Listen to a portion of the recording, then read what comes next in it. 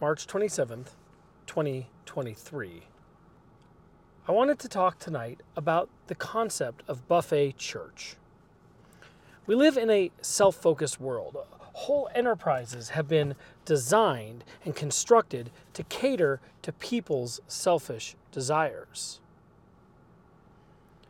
We're used to being able to get anything we want, whenever we want it. If I need AA batteries, I can grab my phone, order them on Amazon, and because I live in a large metropolitan city, I can probably have them to my house by tomorrow morning. We've built whole machines and enterprises and mechanisms that sole focus is on taking care of individual people's needs. And this mindset has infected our culture. It's infected the part of our culture that is strictly feelings-based.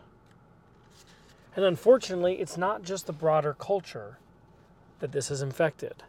It is also the church. As we know, as the church goes, so does a whole culture.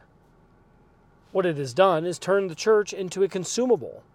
It became a thing where people could demand what they wanted. They wanted a church that suited their needs, that suited their musical taste, that suited their time preference for when the church service would be. They live busy lives. There's other activities we have to go to.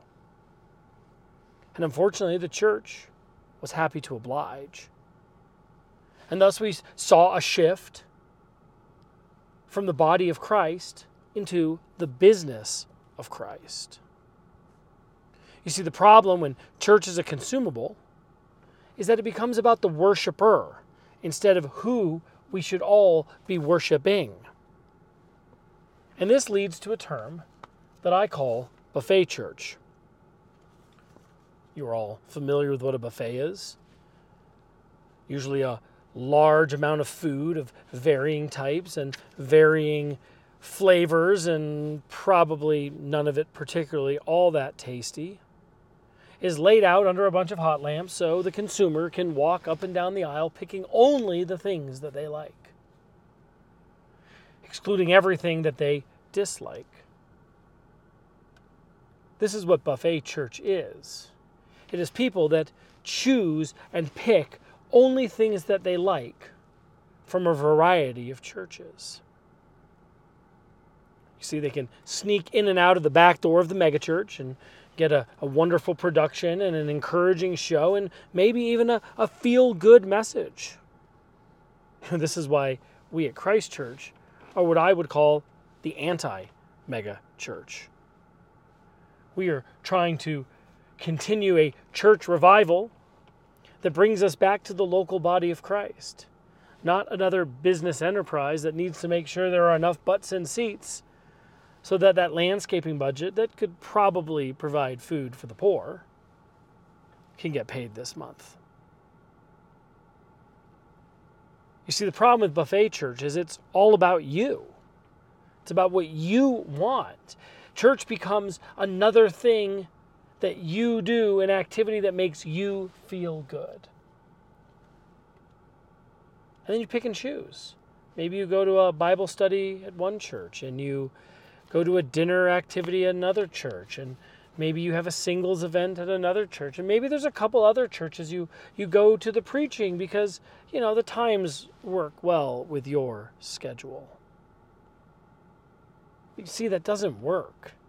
Because we are called to be the body of Christ. We're called to strengthen and support and love and disciple and care and sharpen and rebuke and discipline.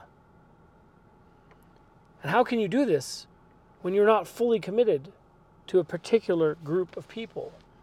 When you pick and choose bits and pieces and parts and pieces that just fit what you want.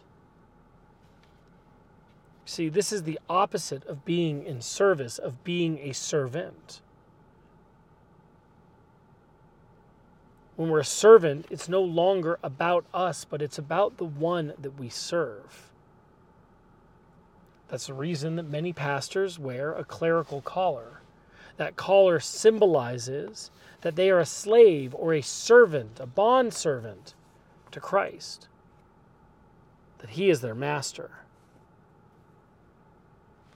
You see, church isn't actually about us.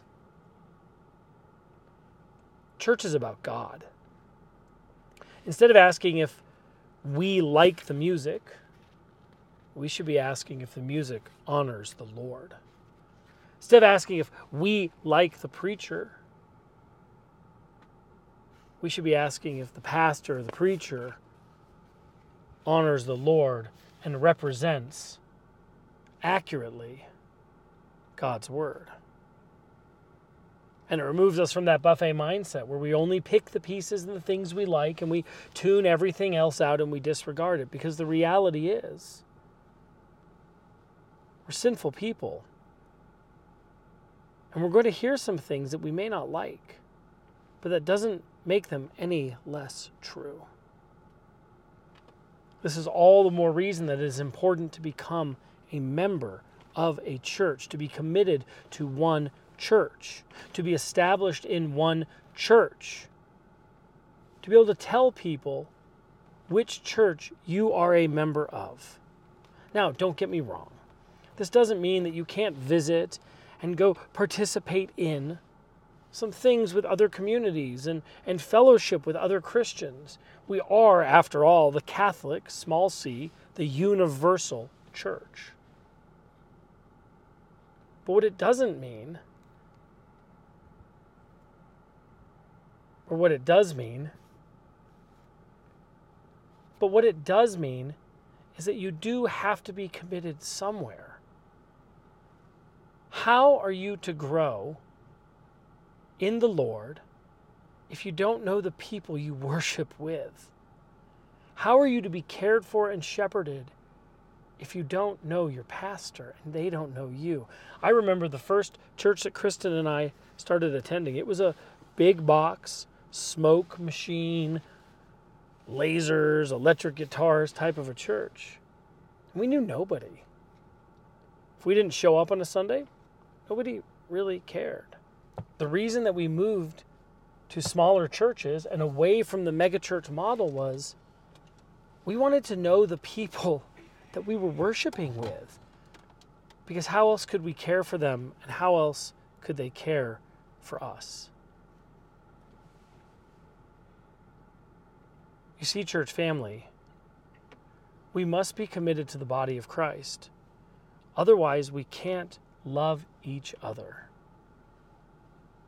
Jesus said, "You will know my disciples by the manner in which they love one another." This is the reason we believe membership is so important. It's not because it's about butts and seats, but it is about strengthening and building the body of Christ. It is a commitment to the body, a commitment to worshiping the Lord, to building the kingdom of God. You see, it's not a buffet that you should want. It's a feast. And what better way to feast than with the people that you love, worshiping the God that loves you?